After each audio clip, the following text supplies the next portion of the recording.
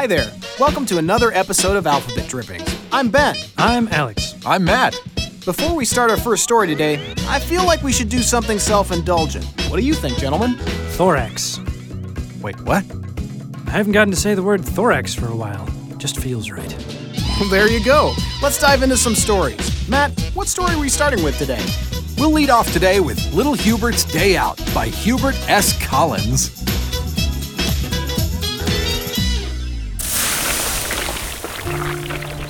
It was a cold day. I knew it was cold because there was a chill upon the old grease-lined window on which I lay my head the night before. Dawn had come again, as it always had in our neighborhood. Where we lived, the sun coming up each morning didn't make you think of the wonderful possibilities that the day had laid before you. No, instead it reminded you that you had to do it all again.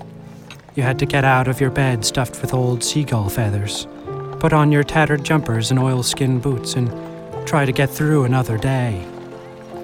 My mother had given me an extra ration of cold meal that morning. She was a sweet woman, but the cold meal was still reminding my stomach of how long it had been since I had eaten an ice roast weasel. Stay strong, I told myself. The Christmas feast would be here soon enough. Father had spent the previous night scolding me and the other children because our beloved commode had become inoperable in the night.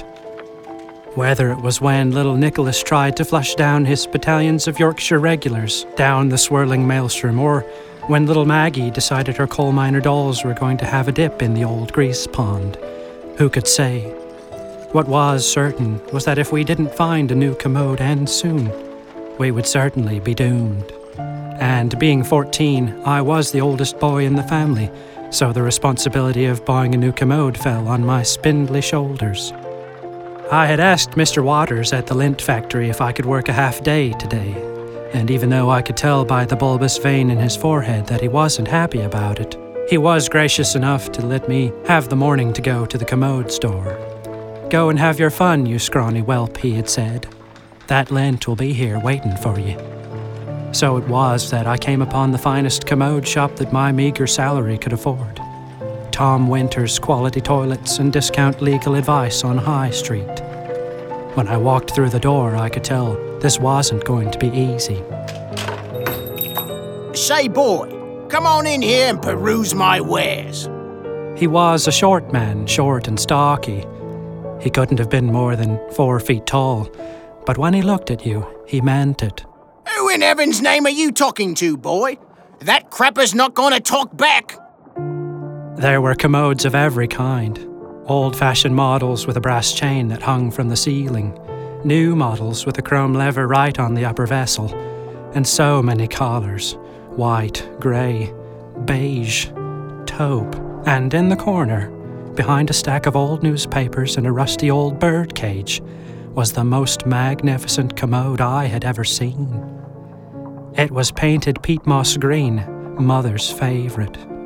It had a padded seat shaped like a lily pad. There was even a faded maroon drapery for the top with dangly fringes, where you could set all manner of trinkets and tiny treasures. That would be the perfect place for Mother's collection of miniature park benches, I thought to myself. But would my meagre pay from the lint factory be enough to purchase it? I could only hope against all hope that it would be. Are you gonna stare at that toilet all day, boy? Come, time is money.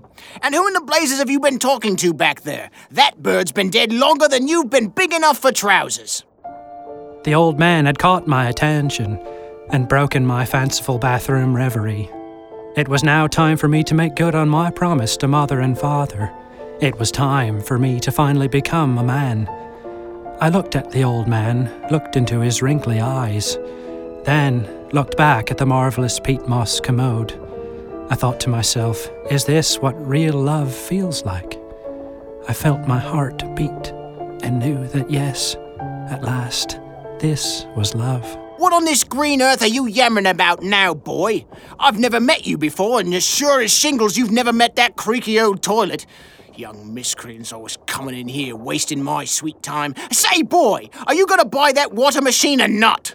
The Queen's Royal card game is about to come on the radio, and I'll be damned if I miss it again. Yes, dear sir. I must have this elegant commode. I know that it will make Mother so happy. If you let me buy this machine, sir, I will finally become a man. Yes, fine. Coming of age and all that. It costs 2 gold sovereigns and a penny farthing. What luck. What divine providence. I had just enough. I reached into my mothy pockets and pulled out the precious coins. Don't talk to that rack of plungers, boy. Talk to me. Look a man in the eye when you speak to him. Thank you, sir. You've changed many lives today. I had placed the commode in my lint cart and headed back home. This was, without question, the greatest day of my life. I could see myself now christening this kingly gift with a most luxurious dump. This little green statue was going to provide so much for so many of those that were dear to me. In many ways, the commode was the soulmate I had been searching for my whole life. I just never realized it until this moment. My life and the life of this delicate water machine would be intertwined for all eternity. Surely it would someday serve as a lavish gravestone in the family resting plot. When I returned home, I was greeted with smiles and warm embraces. Father patted me on the shoulder and placed the ceremonial weasel pelt on my head. Mother hugged me and then hugged the commode. For one day, not all was bleak and dreary on our coal dust-laden street. For one day, there was hope. And for one day, I was the anointed Lord of all that lay before me.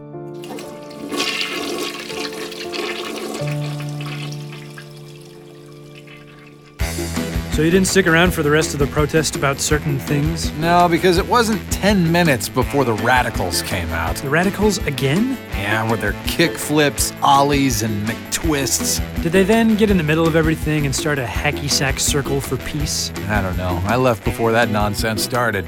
Stupid radicals. Well, we need story time again. What story do we have, Matt? Alex, we'll first have a message from one of our sponsors, but then we'll listen to Indoor Merriment by Wilbur von Hinkelstein.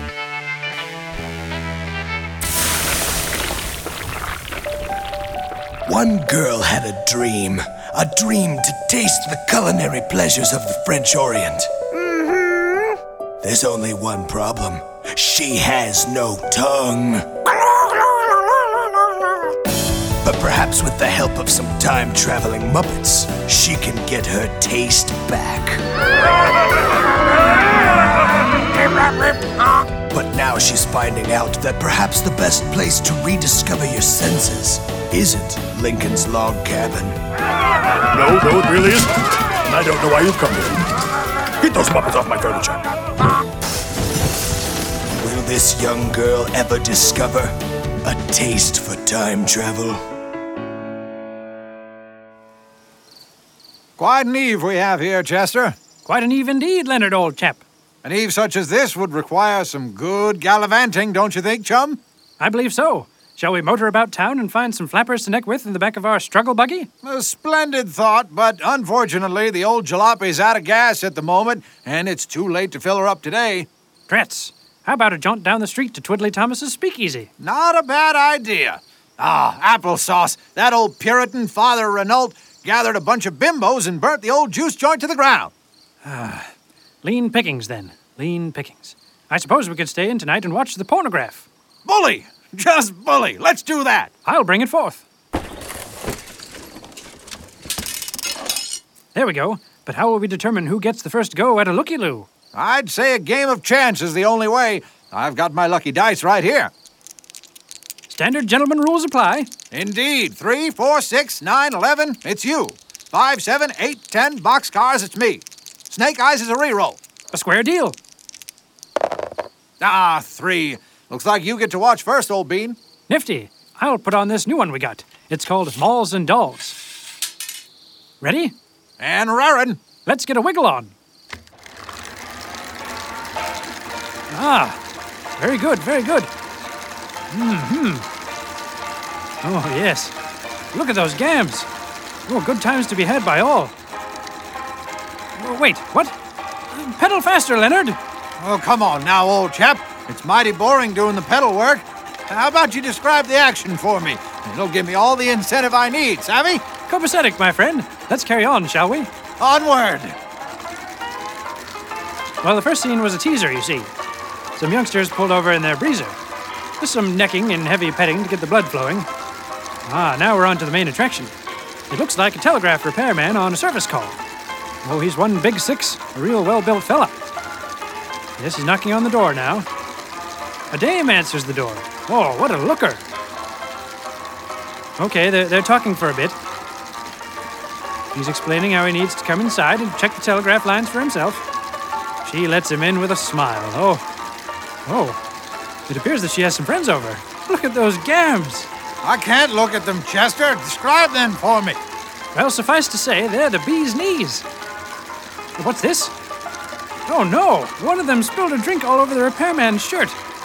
He has to take his shirt off.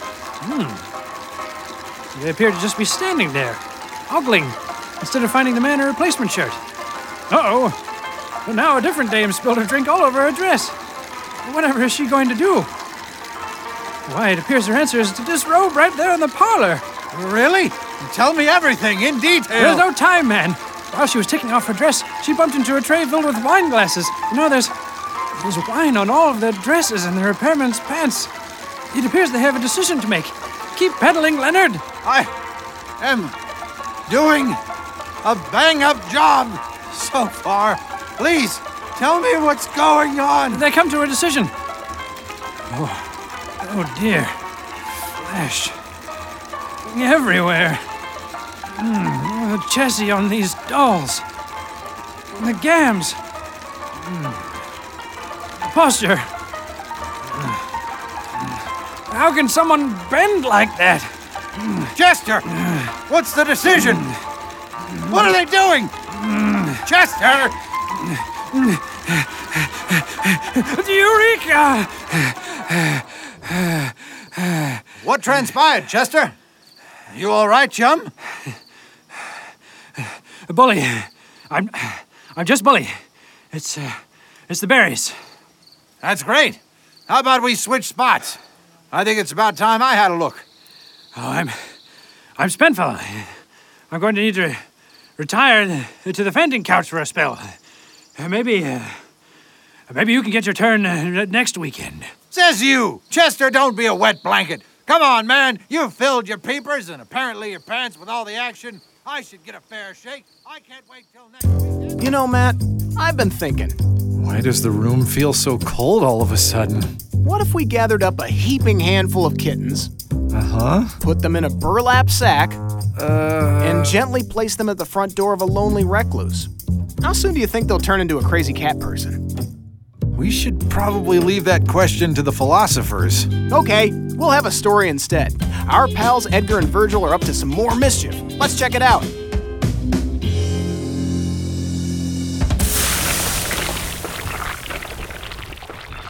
You know, I've been thinking. What you been thinking? I've been thinking maybe these robots want to kill us. Sure seems like it. And I've been thinking maybe we ought to fight back. Well. So I think all them robots want is for normal, though classically unattractive and over-the-hill people, just people like you and me. Now calm down. You know it? Well, I suppose. They think we're expendable.